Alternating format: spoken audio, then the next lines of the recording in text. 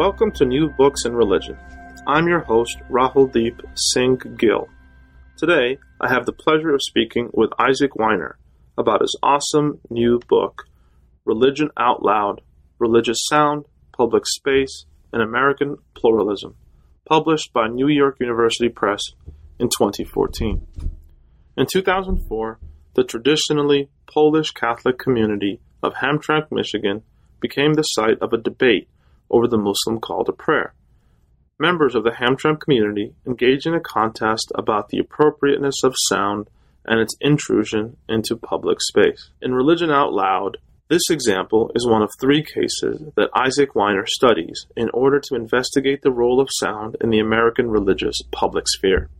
Weiner, assistant professor of religion and culture in the Department of Comparative Studies at The Ohio State University, offers a rich and eminently readable account of how sound matters to religion in public life. We learn that the debates over noise have a long history in the American religious landscape. These debates change as the constitution of American religious life changes, and as jurisprudence opens new questions about the nature of religion and its expressions. In our conversation, Professor Weiner and I discuss this history, how we came upon it, and what it can teach us about the future of American religious pluralism. Hello, everybody, and welcome back to New Books in Religion. I'm Rahuldeep Singh Gill, a host of this channel. Today we'll be talking to Isaac Weiner about his new book, Religion Out Loud, Religious Sound, Public Space, and American Pluralism. Isaac, welcome to the show. Thank you so much. It's good to be here. Isaac, I wonder if we could begin the interview by you telling us a little bit about yourself, who you are, where you grew up, and how you became interested in studying religion. Sure. Well, currently I am a assistant professor in the Department of Comparative Studies at The Ohio State University, and I can tell you a little bit how I came to the field of religion. I went to Yale University for my undergraduate degree and didn't really know what I wanted to study other than something in the humanities. I was drawn to courses on history and literature, and in all the various classes I took, I kept on finding myself writing papers exploring religious aspects of literature, of history. My senior year of high school, actually, I had read Nikos Kazantzakis' The Last Temptation of Christ. And I was I grew up I was Jewish. I grew up in a very Jewish suburb of Boston, Massachusetts. And honestly, I didn't know that much about Christianity. And I was really drawn to Kazantzakis' book and wanted to understand better why it was so controversial to many people. And I started taking courses, especially on religion and literature, early in college, and found myself really drawn suddenly to the study of other religions and trying to understand what religion meant to devotees. At Yale, I took a number of classes with historians, with, as I said, literary scholars, and I found myself increasingly drawn to questions of religious contact. I tended to study two main areas. I did a lot of coursework at the time on early Christianity, and then also on religion in America, the American religious historians at Yale. And in both time periods, I was drawn to the same kinds of themes, thinking about questions of religious difference and of religious contact, and what happens in heterogeneous social contexts when peoples of different backgrounds come together, and what kinds of new formations come out as a result of those interactions. But when I graduated college, I didn't really have a plan to go on to study religion further. Graduate school was not immediately on my horizon. I didn't really know what I wanted to do, to be honest. And through a long, kind of complicated story, I ended up getting a job at a private secondary school. It was a K through 12 prep school in Tampa, Florida. It was a Episcopalian day school, nominally Episcopalian. The student body was about, I think, 30% Jewish and 15% Hindu, maybe 5% Muslim. It had been founded in the early 1960s. both, I think, at a time, a part of the white flight movement in American education history, and also response to school prayer decisions at a time when many Protestant private schools had been founded. But over the decades, it had lost its religious identity. And by the 1990s, there was very little religious identity at the school. There were no religion classes. There was no chapel. There was no chaplain. It was basically just a fairly ritzy prep school in Tampa with a religiously diverse student body. And in the late 90s, for a number of reasons, there was a push at the school to bring religion back, but nobody really was in agreement as to what that meant. Some people, I think, wanted a very strong Christian identity. Others wanted to acknowledge the religious diversity of the school and simply kind of recognize that and teach a very pluralistic kind of approach to the teaching of religion. And after a long series of kind of compromises, this was all before I was there, they decided to create a new religious studies department, and they hired me and an Episcopalian chaplain and one other teacher, the three of us, to help create a new religious studies program at this school. And our challenge for the years that I was there was to craft a program that would introduce students to the academic study of religion at the secondary school level, while also affirming in some ways their own religious identities and commitments, taking seriously the diversity of our student body, who they were, where they were coming from, in a way that embraced our student body while also exposing them to the kind of the study of religion as an intellectual and academic enterprise. It was an incredibly challenging few years that I was there, of having to try to meet the needs of a number of different constituencies, most of whom I probably did not make happy at various times. In the middle, my second year there was 2001. So a month into my second year on the job, the events of 9/11 happened. Yeah. And suddenly the school looked to us, the new religious studies department, to try to make sense of it for the students and for the teachers. And our position in the school changed dramatically, as all of a sudden many people who didn't necessarily want us there suddenly looked to us for something that was not what we thought we were there to do. So our own understanding of who we were and why we were there changed dramatically. And all of this led me to think in a number of ways about how we manage questions of difference, religious difference, racial difference, ethnic difference, gender difference, sexual difference, all these various forms of difference we talk about in the academy. It gave me a very concrete perspective on how we address these kinds of questions in the concrete places of interaction in American life, places like schools and workplaces.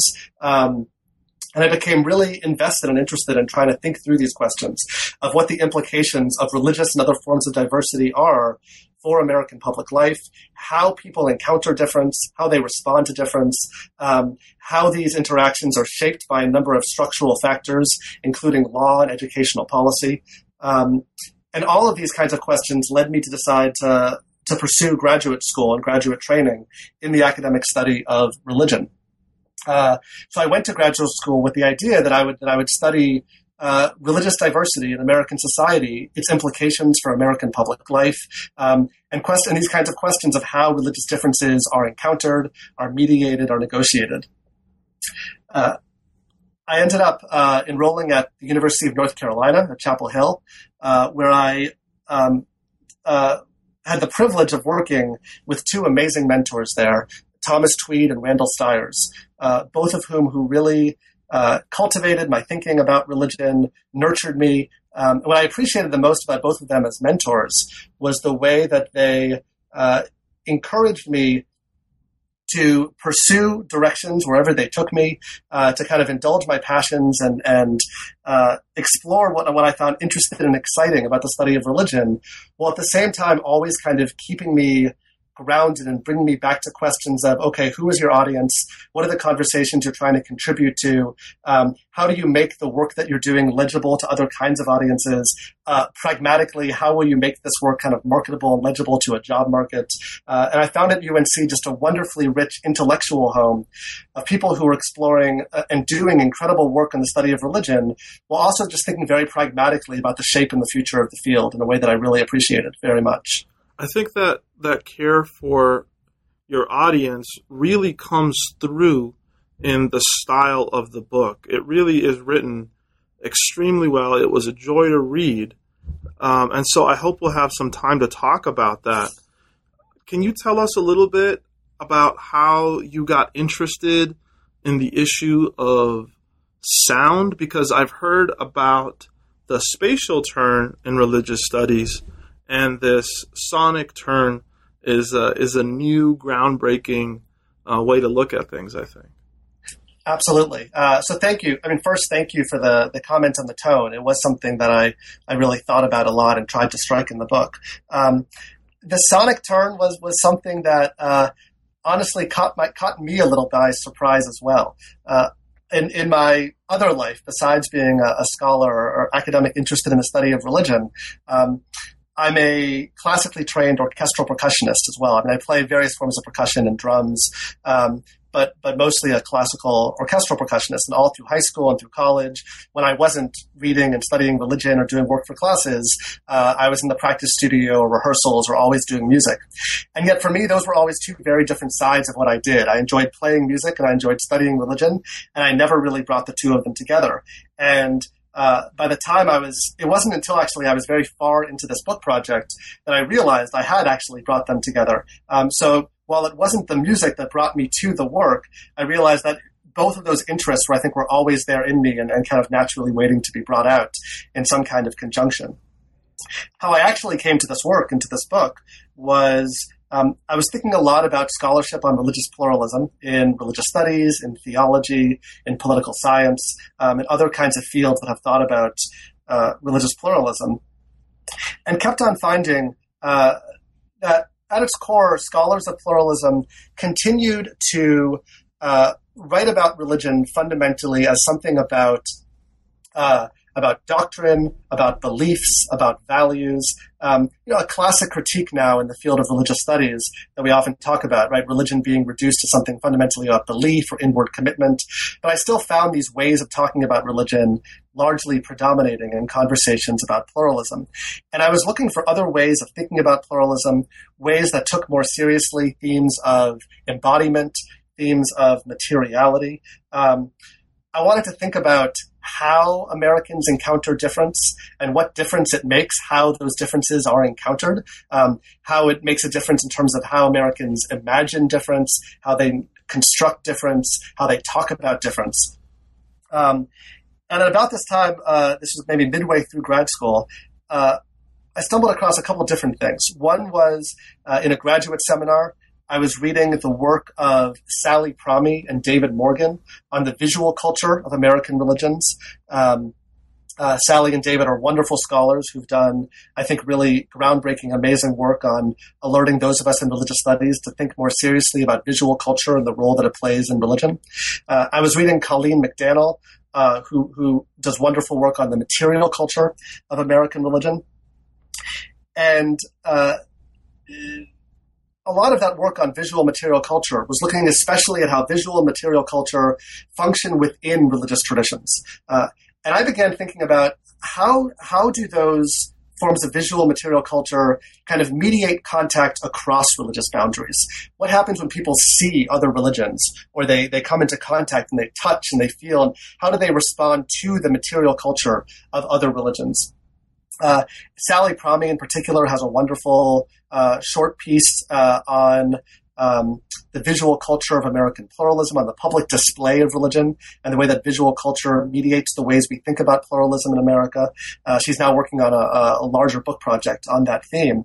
And then at the same time, I stumbled across other literature from outside of religious studies, primarily from anthropology, from geography, from some historians who were participating in what came to be known as kind of a sensory turn in humanities scholarship. So you mentioned the spatial turn.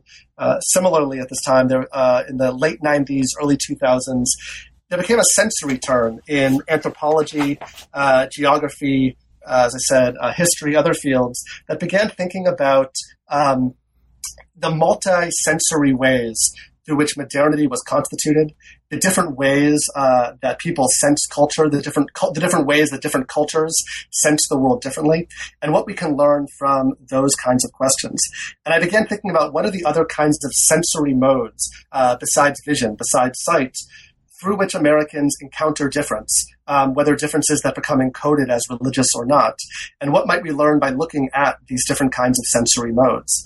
And so originally, actually, I conceived this project as a broader project on the sensory encounter with religious difference.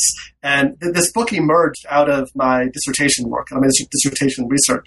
And a very, very early version of the dissertation was actually going to be 5 different chapters, 1 chapter on each of the senses, and thinking about the different ways that Americans encounter religion through the senses. For a number of reasons, that project didn't make sense. It was a little contrived. It wouldn't have worked in the ways that I wanted. But as I was thinking about that project, I stumbled across this one particular case study, which I'm sure we'll talk about more, a dispute about the Islamic call to prayer in a town called Hamtramck, Michigan, that took place in the year, transpired mostly in the year 2004.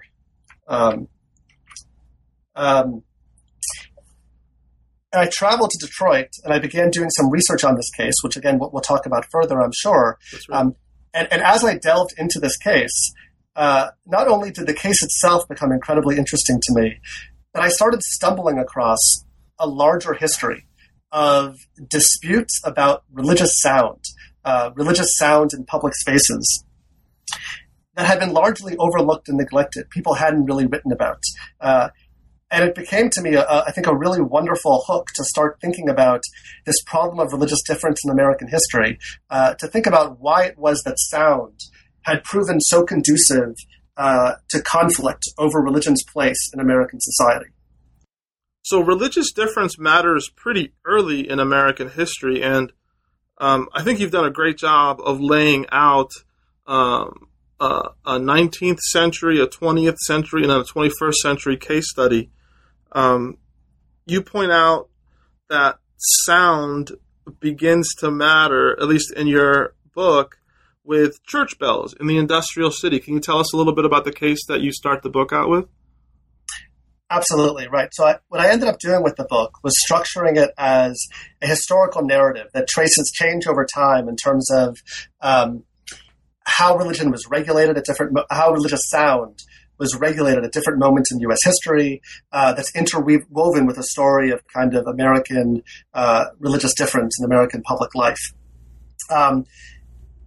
When I first started stumbling across this history, the first case actually from earlier U.S. history that I discovered was this fascinating case from 1877 in Philadelphia. It was a case that centered on a church in the Rittenhouse Square neighborhood of Philadelphia called St. Mark's. If you know Philadelphia, Rittenhouse Square was a very kind of posh neighborhood where all of the wealthy, upper-class, kind of Episcopalian elite of Philadelphia lived at the time, those who wielded the greatest social and cultural, economic, and political power in the city. And the case centered on the church bells of St. Mark's Church, a very high church, high Anglican Episcopal church. And it featured basically wealthy Episcopalians fighting each other about the volume of church bells at St. Mark's. The case got a lot of public attention. The media had a field day with it because Philadelphia newspapers were so amused by this spectacle of wealthy Philadelphia Episcopal elites fighting each other over something as silly as the noise of church bells. And on its surface, that's what it looks like, is this kind of silly dispute where elite Victorian Americans fighting each other about stop making so much noise and disrupting my sleep, while the vestry of the church saying, you don't tell us what we can do and how loud we can ring our bells. But as I began delving into the case and then doing some broader historical archival work, I discovered that there was a much broader story that the St. Mark's Church was actually speaking to. In fact, it was one of a number of churches in the 1870s, 1880s, and 1890s that found its church bells under attack. This became such actually a common phenomenon that a number of newspapers began referring to this as the bells question, and editorials were written denouncing and debating and trying to understand and decipher, do modern industrial cities still need bells? That was the question that was asked in case after case, and especially in this case at St. Mark's Church in Philadelphia that I delve into in the book. Do modern cities need bells? Do modern churches need bells? And I found that by exploring that question, what they were actually asking in some ways was, do modern cities need religion? And what is the place of religion in the modern city? Part of what I try to show in the book is that we can't talk about religious sounds simply in the abstract. That is, what is the meaning of church bells? What is the meaning of the Islamic call to prayer? But we have to try to understand how sounds are heard in particular historical moments, in particular social contexts, by particular audiences. And what happened in the late 19th century is that church bells come to sound differently. Right. For much of the 19th century, the sound of church bells had largely been taken for granted. That is, churches took for granted their right to ring bells. At times, you find scattered disputes where people will be upset about the volume of particular bells, but certainly nobody would have thought to go to court to challenge a church's prerogative or a church's right to ring bells, as begins happening in the 1870s. For a long time, in the early 19th century in America, church bells were rang publicly, not only to celebrate American holidays, not only celebrate Christian holidays, but also important moments of kind of American civic religion. Churches rang their bells on the 4th of July and on the New Year's. And in many ways, church bells kind of announce this close relationship between Protestant power and civic life in America. And in the late 19th century, at a moment when the place of religion is becoming really kind of an open question because of forces of industrialization, of urbanization, of immigration, American cities are changing in dramatic ways in the late 19th century. It's that moment when the church bells become an open question as well. And when I try to unpack a little bit through my analysis of the St. Mark's case in Philadelphia, as well as by looking a little more broadly at the changing place of church bells, is how the church bell question came to express these broader anxieties about Protestantism's shifting position in the industrial city. So what I show in the case is that the different sides of this dispute in St. Mark's Church adopted very different understandings of how Protestant churches would retain their authority in the industrial city. That is not whether they would retain. Both sides in the dispute took for granted in a certain way that Protestant Christianity had a privileged place in American society. But they debated how it would retain that privileged place and its place of authority and prominence. So on the one side, those who attacked the church's right to ring its bells, actually, let me start on the other side. Those who defended the church's right, they had a particular notion of the relationship between public noise and public power. That is, for them, the right to ring bells publicly expressed their kind of broader understanding of their power and position of privilege in the city. And any attack on their right to ring bells, they interpreted it as kind of an attack on that their broader power and their broader privilege. Those who attacked the bells, who again were also wealthy Episcopal elites in Philadelphia, they advanced a different kind of notion, where for them, right, power was expressed through the right to silence others, right, to restrain the right. And so we see there immediately different kinds of notions of that relationship between noise and power. On the one hand, the right to express noise without censure, right, the right to make oneself heard, versus on the other hand, the right to kind of silence others or to restrain the right of others from making themselves heard.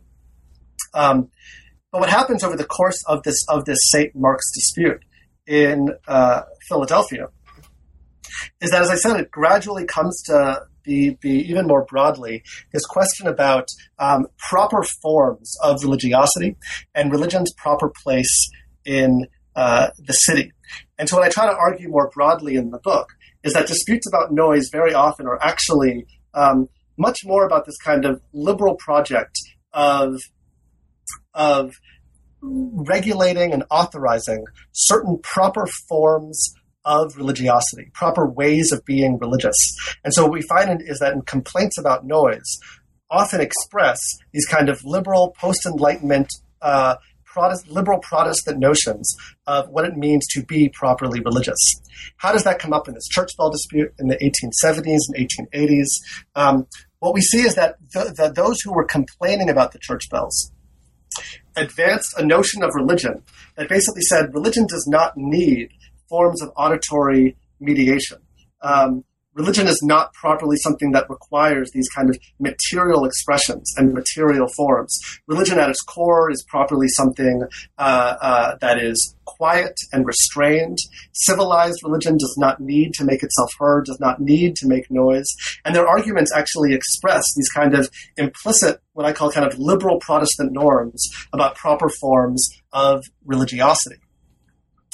On the other side, those who were the defenders of the church and the defenders of the church's right to make noise, they argued that, in fact, if religion was going to survive in the industrial city, it had to make noise. It had to make itself heard, precisely because so many at the time associated noise with various forms of progress. That is, who made noise in the industrial city? It was factories. It was industry. The engines of progress were seen as making noise. And that if religion, therefore, was going to make itself continue to seem relevant and express its vitality in the city, it would also have to make noise rather than kind of retreating. So we see on the one side, those attacking the church bells, suggesting that religion's place in the industrial city should be to offer kind of a sonic refuge, a place of quiet, a place of retreat, where religion would set itself off from the city as something set off, distinct and apart, a place of quiet within the kind of the hustle and bustle and din of modern industry in the modern city. Whereas those defending the church bells said, no, religion must compete to make itself heard, kind of against all the other forces, the secularizing forces of the modern city that are trying to silence it and drown it out. One of the things that I'm enjoying thinking about as you're speaking is how, the difference between urban America and rural America is going to start taking shape here. There's going to be ruptures that we really need to pay attention to, starting out with these spatial and sonic and sensory disputes, right? Absolutely. So where one lives, right, whether it's in a city or in the suburbs or in the country, brings with it different kinds of assumptions and expectations, I think, about public sound and about public noise. And we can think about in contemporary America today, of course, right, as well, the different kinds of norms that regulate suburban living versus urban living, and of course, versus in the country as well. In the 19th century, part of the shift in church bells was precisely in some ways this kind of rural-urban split. So in part, this is about religion's place in the industrial city. But it's also about the way that church bells sound differently in the city. Right. Many of the people who intervened in the bells question at the time, whether writing newspaper editorials or participating in legal disputes or other kinds of conflicts about this, would kind of wax nostalgically and very sentimentally about, in their minds, this kind of idyllic past when you would live in a community that was defined by its homogeneity, right? So you'd have one kind of parish church that would ring bells, and the cycles of life the cycles of daily life would kind of be dictated by the rhythms of that bell. So that they have in mind here, right, these kind of medieval Christian, almost monastic communities, right? This is where church bells become so ingrained in kind of the rhythms of daily life. And in the modern industrial city, there's a sense that those rhythms have become de-standardized and more individualized. And you're no longer living in a community defined by that kind of homogeneity, which of course probably never existed, right, in quite that nostalgic, sentimentalized kind of form, but in a modern city marked by immigration, marked by diversification, marked by kind of dramatic heterogeneity of all sorts, right? This is religious and racial and ethnic heterogeneity of the modern city. One can no longer take for granted that the sounds of church bells would sound the same way. There's this wonderful quote that I include in the book by somebody who was very upset about the sounds of church bells in their neighborhood. And she basically says, look, if we could guarantee that only Episcopalians would hear Episcopal church bells and Presbyterians would hear Presbyterian church bells, then this would all be well and good. Right. But it was the cacophony of American denominationalism, right? The cacophony of clashing, competing American religious difference that struck out as particularly noisy to this woman. And there I think it's noisy, right? Not just in a decibel level sense, but noisy that something was fundamentally kind of threatening and loud about this situation of kind of radical heterogeneity. While at the same time, also the actual physical experience of living in a city transformed the sounds of church bells. So you have here this kind of relationship between the cultural and the physical properties of a city, so that when you live in close proximity in row houses next to each other, the reverberations of church bells against buildings packed in, and you're living on top of your neighbors, the actual kind of physical characteristics of living in a city also really does transform the experience of hearing of others. So what I also like to play with in this book a little bit is that congruence, that confluence of the cultural and I guess the physical or the organic that you find in debates about noise. This is always both about the physical properties of sound and never about the physical properties of sound at the same time. In the second part of the book, you shift from the sounds of power to the sounds of dissent. And you're picking up here on other court cases related to religious free exercise, particularly around the practices of religious groups like the Jehovah's Witnesses. One of the interesting things that I picked up in reading this section of the book was one of these major, the sort of protagonist in one of these major cases, the Saya case. You actually went and interviewed, was it his son or his grandson? His son. Tell me about that story, how you tracked this fellow down, why interviewing him was important and what you learned from it. Sure. Should I say a little bit about the case first? Or sure, tell us about the Saya case. Sure. So what happens is at the end of part one, the section Sounds of Power, where I talk about the church bell cases, where I conclude there in the end is that you're left by the end of this bells question with the situation where it's not that church bells are inherently noise or that they're not noise, but the church bells have become kind of a sound like any other. That is, when a church bell dispute is brought to municipal authorities or brought to courts, they treat it as basically just like any other sound of the city. If it gets too loud or too noisy, it can be silenced. And if it's not, well, then it can continue to ring out. And what I suggest there is that part of what's happening there is that they're actually taking up this notion that religion doesn't really need, right, these forms of auditory and material mediation, that noise and sound, it's just kind of extraneous. And what I've shown in those earlier chapters is how that advances this kind of liberal Protestant logic about modern religion. And so in the end, the church thought that its power was expressed by making noise. But in fact, it's the opposite in some way. The power of Protestantism, by the end of this bells question, is in fact expressed by shaping a public sphere that is ostensibly or nominally neutral, or even secular, we could say, and yet structured by distinctly Protestant norms that allows for certain ways of being religious rather than others. So what I do is I use that as I transition to part two, right? Part one, I show how those norms are advanced, really surprisingly, in relation to this very kind of elite Protestant Episcopal Church. And in section two, I move towards looking at how then those same norms that come to be established through the church bill cases come to be applied against religious dissenters. Groups that brought radically different ways of being religious to their public engagements and public encounters. So there I look at groups like the Salvation Army and the Jehovah's Witness, who were radically kind of uncivil, right, in the way that they loudly and stridently and adamantly brought religion to American public spaces. So the Saya case that you introduced, it was a 1948 U.S. Supreme Court case that originates in 1946 in an upstate New York town called Lockport, New York.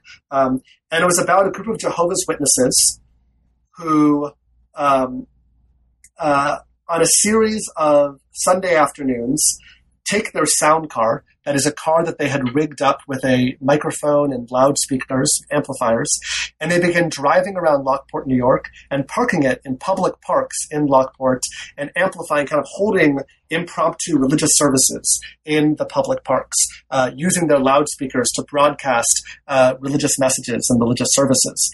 And people in the park complained, and eventually the city prosecuted them under a noise ordinance that required a permit for the right to use loudspeakers or amplifiers in a public park.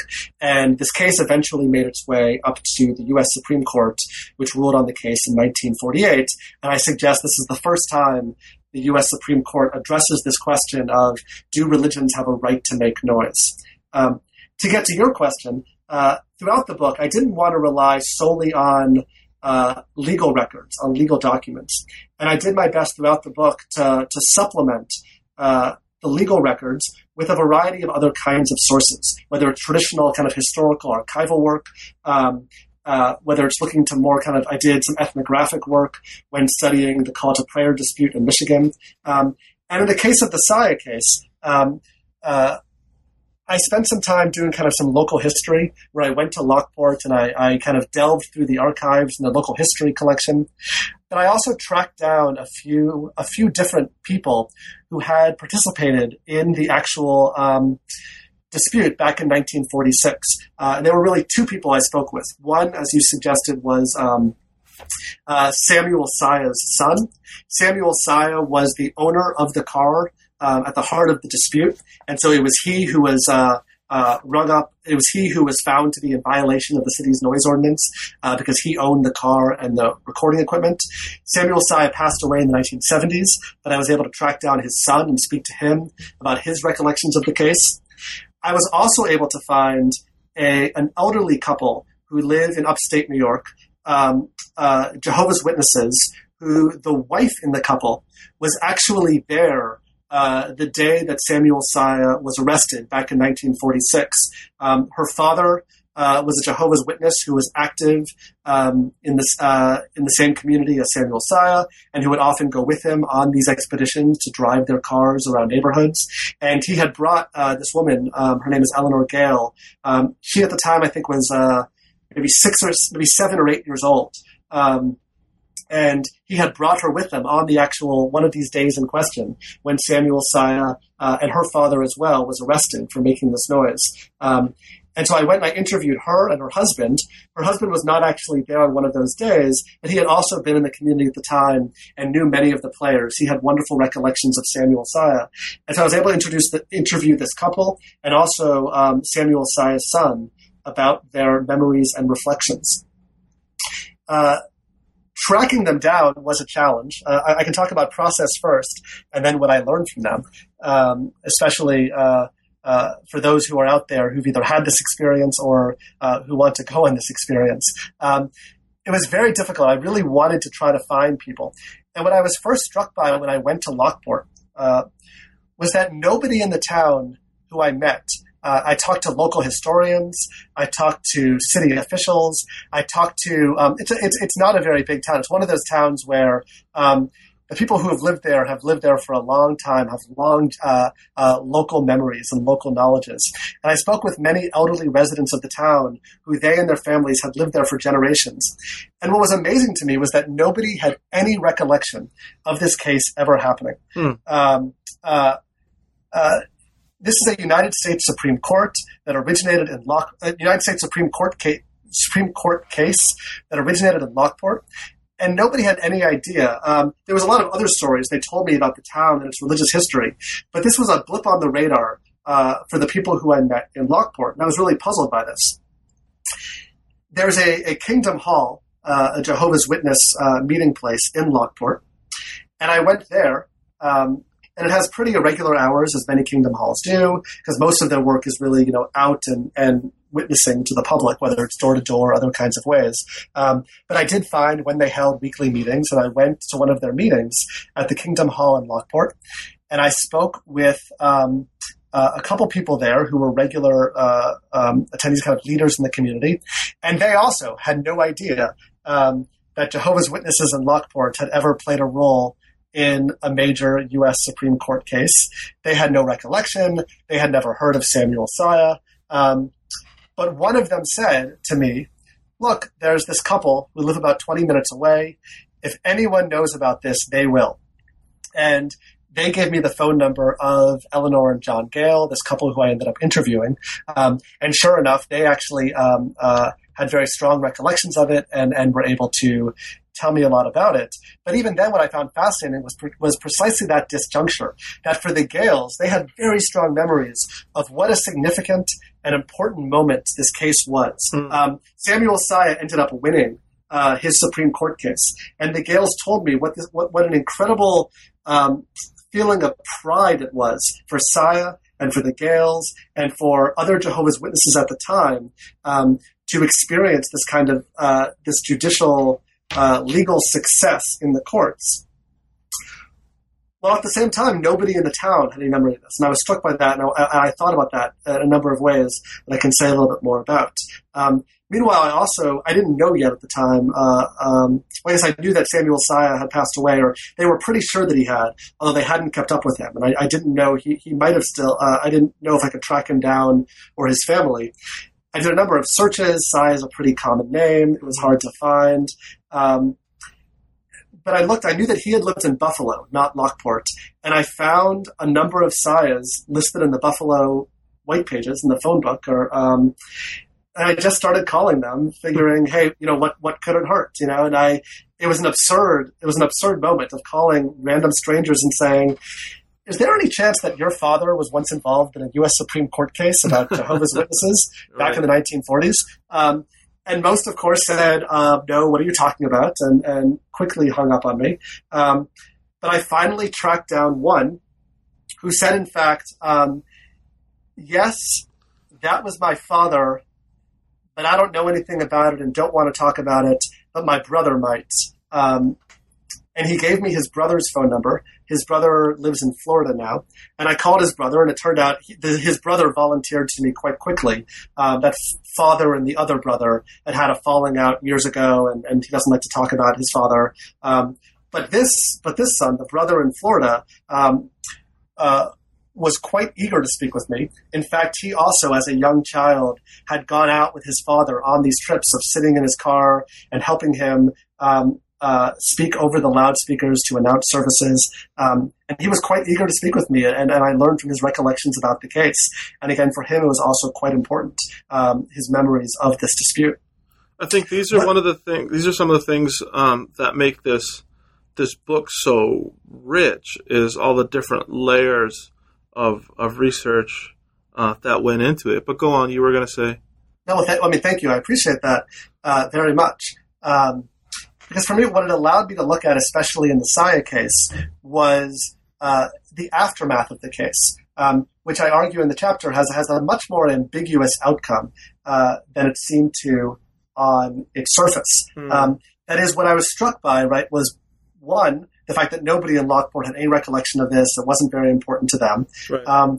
Two, the incredible central place of pride that Saya's son and the other Jehovah's Witnesses with whom I spoke had about their memories of this case. That for them, this was a clear triumph and a vindication of their rights. They had taken their fight to defend their religious rights all the way to the Supreme Court, and the Supreme Court had legitimated them.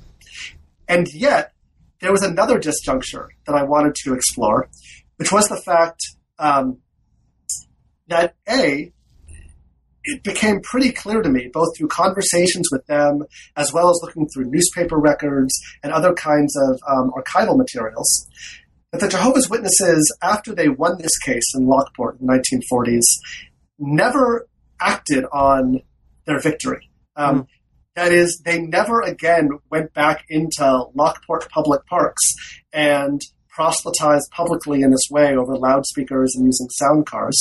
And at the same time, in the aftermath of this court decision, for a number of reasons that I go into in the book, the city of Lockport ended up rewriting its noise ordinance in a way that actually was more restrictive of the witnesses' right to publicly proselytize.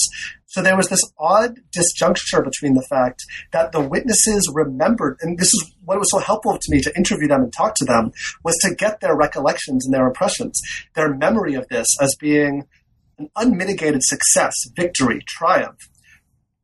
While the record to me seemed to indicate that it was far more ambiguous, and what I wanted to play with was this tension, that how could the Supreme Court kind of find for them, and yet the logic through which the court did it, again, allowed for kind of an even more restrictive regulatory structure that restrained their right to actually act on that victory.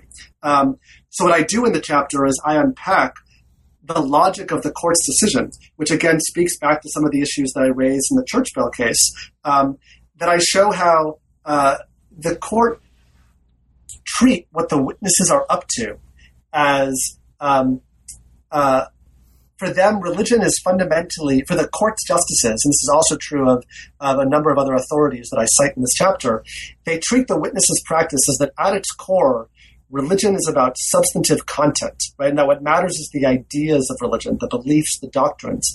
And noise, public expression, that's all kind of peripheral. So what I say in the chapter is that the courts treated the witnesses as engaged in religious practice that made use of sound cars. But for the witnesses, their use of sound cars fundamentally materialized and was constitutive of their religious identity and core religious principles for them, that the two could not be separated. The material medium, the medium through which they materialized their practice, was constitutive of and inextricably entangled with their religious identities and beliefs and kind of ways of being. So that what I say is the witnesses were engaged in what I call sound car religion in the book, right, rather than religion making use of sound car. And it was this logic, the way that the court disentangled the material practice from what really mattered, that is the substantive content of religion, that allowed them and ultimately Lockport to both endorse and affirm the witnesses' rights in kind of this language of religious neutrality, while at the same time actually disciplining the witnesses into highly restrained and highly regulated forms of religious practice. So it's this very ambivalent outcome of the case, actually, in the end. There's so many great stories in this book that we obviously have to fly through to meet the time requirements of an interview like this. And I think a lot of the great stuff in the book is people are going to have to pick up and read for themselves. Jurisprudence geeks in particular are going to have a field day with it. They're going to love it. In the third chapter, you talk about Muslims in Michigan, and I'm going to sort of leave that to the readers to pick up on. But tell me about this inextricability, right, of the material, and tell me about how the pavement hits the road here. What might, a zoning board, right, which is where the locus of a lot of these conflicts shows up, what might somebody who works for a zoning board get by understanding the history of noise, sound, and religion that you're putting out here? It's a great question, and it's one that I think is really important to think about and hard to address. Right, those of us when we write these kinds of books intended first and foremost, right, for academic audiences, are not always trained, right, to think kind of these kind of right practical kind of regulatory questions. And in some ways, I resist against them a little bit because of kind of the incessant drive to kind of give an answer or provide a solution. And yet part of what I'm doing is, as you suggest in this book, is to kind of redescribe in a way that I think has important implications, right, for rethinking how we think about religion in public. So one of the arguments of the book, right, is thinking about pluralism as different ways of using body and space, and ultimately different ways of thinking about religion itself. So what you find in a lot of these local disputes, these zoning board disputes, is there's a language of difference, kind of a language of pluralism, that in fact very often collapses religion to all being kind of fundamentally the same kinds of things, right? So it's a language that speaks it's a discourse that speaks the language of difference while collapsing them to a certain kind of unity. Right. And what that allows very often is for zoning boards to adopt policies that ostensibly seem neutral or equal or fair, right? That is, this is kind of a procedural notion of neutrality that treats everyone the same, right? So they can say, well, look, we're not discriminating against the Muslims who are broadcasting the call to prayer. We are treating everyone in the same way. Nobody can make noise above a certain decibel level, or nobody can make noise publicly at all. But we're not discriminating against Muslims versus Christians, right? Nobody can do this, and so it's all fair and equal, and all is well and good. And this is kind of a classic move that we see very often in municipal politics as well as judicial and legislative decision-making. What I try to show in the book is a couple of things, right? One is to move beyond this kind of procedural notion to a more substantive notion of neutrality that suggests that even when you treat all groups the same way, you're not necessarily treating them, right, equally or neutrally. Because different groups, right, they understand religion fundamentally in different ways. So that if you, obviously, on the first level, right, if you treat everyone the same way, the burden of that, of course, falls disproportionately on those groups who actually seek to make noise, right? If you're a group that does not make those kinds of public claims, then the burden does not fall on you in the same way, right? So you see this, of course, again and again in debates, for example, about the Muslim headscarf, right, in France, or about the Sikh turban, or people advancing this claim that, yes, it seems to apply to all equally, right, but not everyone needs to express their religion publicly in the same kinds of ways. That's one way that I'm trying to redescribe, right? Two is that even more, what I argue in the book, right, is the way that those notions, again, kind of further in advance these liberal Protestant notions, right. So that really it's not even neutral with regard to religion, but it's advancing a certain Protestant conception of religion. And even more than that, what I really try to play with in the book, that we haven't, that I want to make sure I gesture to a little bit in our conversation, is that not all sounds are heard the same way or equally loud, even if they're the same volume. That is, we don't pay attention to all sounds in the same way. So what I show in the book is not just a public sphere structured according to Protestant norms in terms of the answer is everybody keeps quiet, but also a public sphere where Protestants themselves also, right, and Christians themselves have often made their religions heard, but in a way that hasn't translated to complaints about noise. And what I show in the book is we pay attention to different sounds in different kinds of ways. And why we pay attention to certain sounds rather than others is really, really significant. So, for example, in this call to prayer case in Michigan, you have the call to prayer being singled out as noise, while churches across the street, right, are broadcasting church bells in a ways that goes unnoticed. And so you have so that Protestantism again, or Christianity more generally, becomes, right, the unmarked, the unnoticed in public space and public discourses, that they're allowed to make sounds that are not heard as being noise in a way when others do attract those noises. I should get back to your question, right? What does all of this mean then for zoning boards, for policymakers? First, it's to have them, right, think differently about what it means to treat groups equally and fairly. And this is a tall task, obviously, but to think about and take seriously the notion that different groups bring different kinds of claims publicly, and that treating everyone the same is not necessarily equivalent, right, to treating everyone equally. And there's a whole large body of literature in legal theory and political theory on those questions, but that can be quite difficult. Part of it also is a much simpler notion, which is to think about how local groups engage with each other around these forums like municipal zoning boards, which is that very often disputes get kind of crystallized down to a black and white, where everybody is a bigot or nobody is a bigot, right? So you have disputes again and again about Hindu temples and Buddhist temples and Sikh gurdwaras and new mosques, where people complain about things, right, like parking and zoning and noise, trying to stop the building of these new institutions.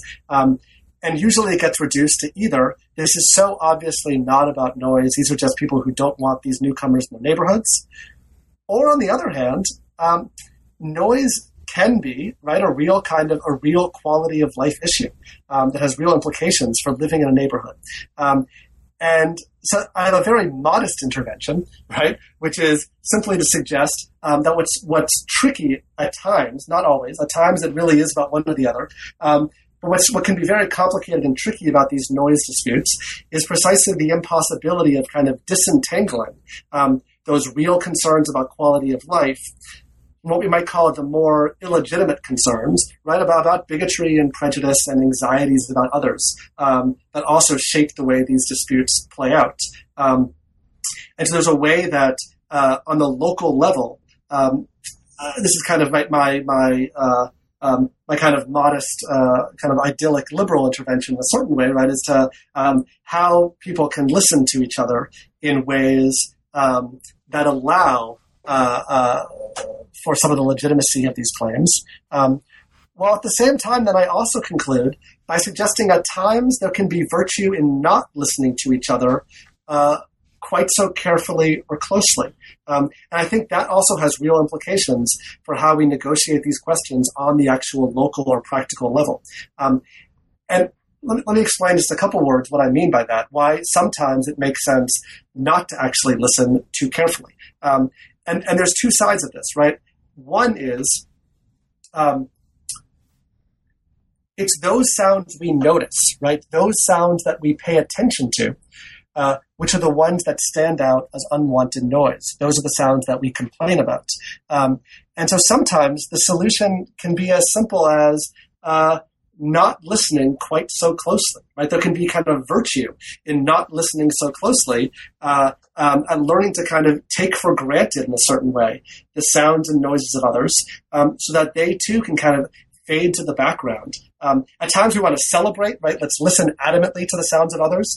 But at times we need to learn to, I think, right, what some groups want is not to be specially noticed, but to be kind of let alone, to kind of just live their lives and do their thing.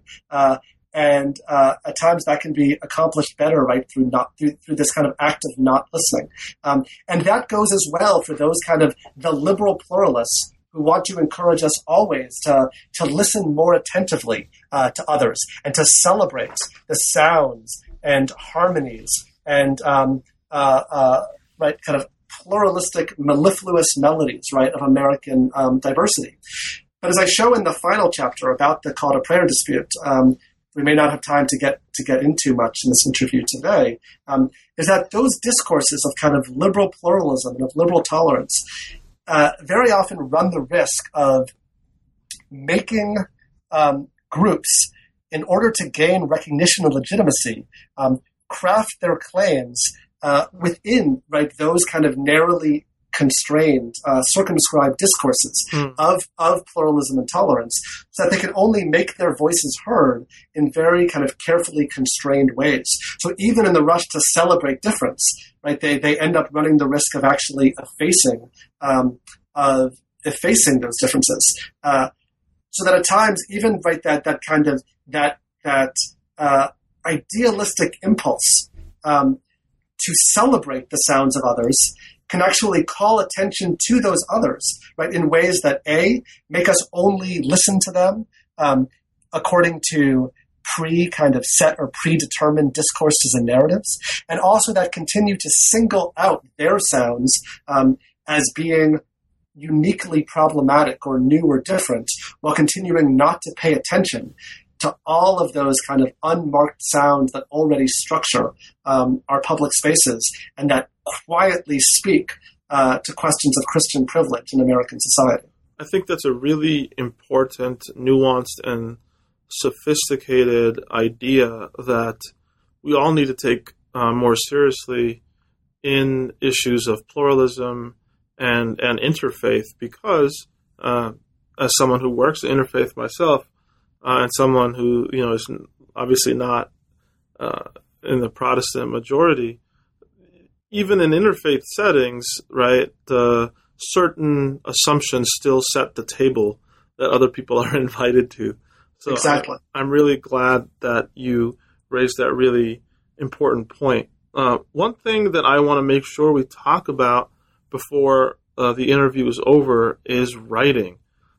Let me read here the first sentence of the first chapter of this book. I love it. The gods were probably the first to complain about human noise. And then you go and you quote from an ancient Akkadian epic poem. Why was it so important for you to craft this book in the way that you did? And how did you do it? Did it come naturally to you? Or do we not see all the work that went into making this kind of sausage here? First, let me just say thank you for the question and thank you for the kind words, because I really, my hope with the book really was that it's one that is eminently readable and accessible, and that I think makes important interventions, but tries to wear its theory kind of lightly. Yeah. I was trained in my concentration at UNC, my PhD program was in religion and culture, and I was trained to think in theory of religion and cultural studies, and I have that theoretical training, but I believe strongly in kind of wearing that theory lightly as I try to craft an argument through stories in this book that I think will actually speak both to scholars and to a broader public that I take very seriously as my audience. So on the one hand, it was a calculated decision that I wanted my book to be eminently readable. I wanted to tell a book through case studies and through stories, precisely because I think that's where the work of pluralism happens in the United States, right, is through particular moments and particular stories. And one of the implicit arguments of the book precisely is we have to look at those concrete moments of engagement and learn from how it is that we encounter and engage with difference in American society and American history. But part of it also is that is actually simply how I write and how I think and how I talk. As I said earlier at the beginning of the interview, I went to graduate school after, teaching, in a K-12 prep school for several years. And I, in some ways, began to craft my voice as a scholar and really as an adult right after college in that experience of teaching and of translating academic work for multiple audiences, for secondary school students, for the parents of secondary school students, to whom I had to not only justify why I was there, but also I began offering classes to them, to community members. This was a prominent school in the community, and I spoke with them and tried to justify why what we were doing, creating this model of religious studies at the school, and I taught classes that were also for community members. In graduate school, and now in my first two positions, I previously taught at Georgia State University in Atlanta, and now I'm at Ohio State in Columbus. I take very seriously my position at public universities in graduate school and as a professor, where I think we have an obligation to the public to translate our research in ways that makes it accessible and understandable. I take my students are always in the back of my mind. I wanted to write a book that could be used in undergraduate classrooms. Mm-hmm. And I feel really gratified that I know already that it has been used in that way. I hope to success, although I can't necessarily judge or assess that. And so this is the way I think that I write naturally, that I write as both a scholar and a teacher, trying to, again, not water down the theory. I believe very strongly that my book makes important theoretical interventions. And yet I wanted to do that in a way that would be, as I said, readable and accessible in a way that I would hope would speak to a broad range of scholarly disciplines and a broad range of other kinds of audiences as well. So tell us something about what you're working on now. What are you writing and what's going on in your life? Sure. So there's a couple of projects that I'm working on, but one that I'm actually very excited about furthers this work again of thinking about the work that we do and it's as a form of public engagement. So it's a project that I began with a colleague of mine in Atlanta at Georgia State, and I'm now continuing work on it here in Columbus, and I'm also now, actually, I've partnered with some colleagues in Michigan as well. And I'm calling it a religious sound map project. Actually, I thought that I was done with religious sound for a little while, but it seems to be sucking me back in, so to speak. But what we're trying to do is think about what would it mean to map the religious diversity of an urban setting, of an urban landscape through sound. To think about how and where do we encounter religion publicly in American cities, and what different kind of model of thinking about religion would we gain by listening to religion at work in a variety of different spaces and sites. So what we're doing is we're training undergraduate researchers in our classes to go out into the city to make field recordings of religion and practice at a variety of different kinds of sites and spaces. We're trying to move beyond simply institutional confines. So we're not just going to do, the canonical sounds or services that happen in churches and synagogues and mosques, but a much wider array of different kinds of sites, of homes, of workplaces, restaurants, etc. When religion spills over into public and private, and kind of how it permeates that boundary, right, between public and private in cities, and record religion and practice. Also stretch the boundaries of what counts as religion. So we'll think about a variety of spaces in the city that push our understandings of kind of what counts as religion, rather than take that category for granted. And then the idea is to integrate those recordings onto a digital or online mapping platform that would allow users to this website to create different kinds of maps that would allow them to understand religion's place in the city in kind of a dynamic way by listening to it, but also in conjunction with different kinds of ways of thinking about the city, socioeconomically, racially, other kinds of forms, but of getting kind of this dynamic map of religion in the city through sound. It's kind of one idea I'm playing with right now that will also lead to various kind of more traditional written projects as well, as I further try to think about the way that religious pluralism has transformed kind of the sensory landscape of America, the sensory practice of religion in the United States today.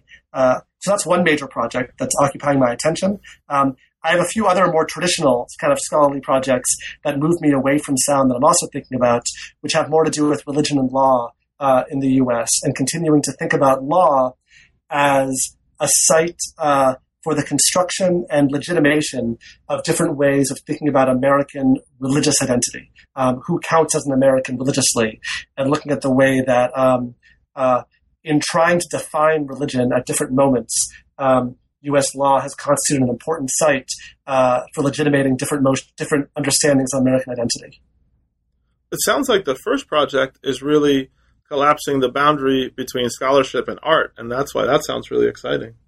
Absolutely. And in fact, we've envisioned for it, and I've actually spoken with some radio producers about doing a series of whether it's radio productions or a podcast series. I'm actually working as well with a local artist here in Columbus to think about sound as art, I think is exactly one of the ways that you put it that I think is really, really helpful.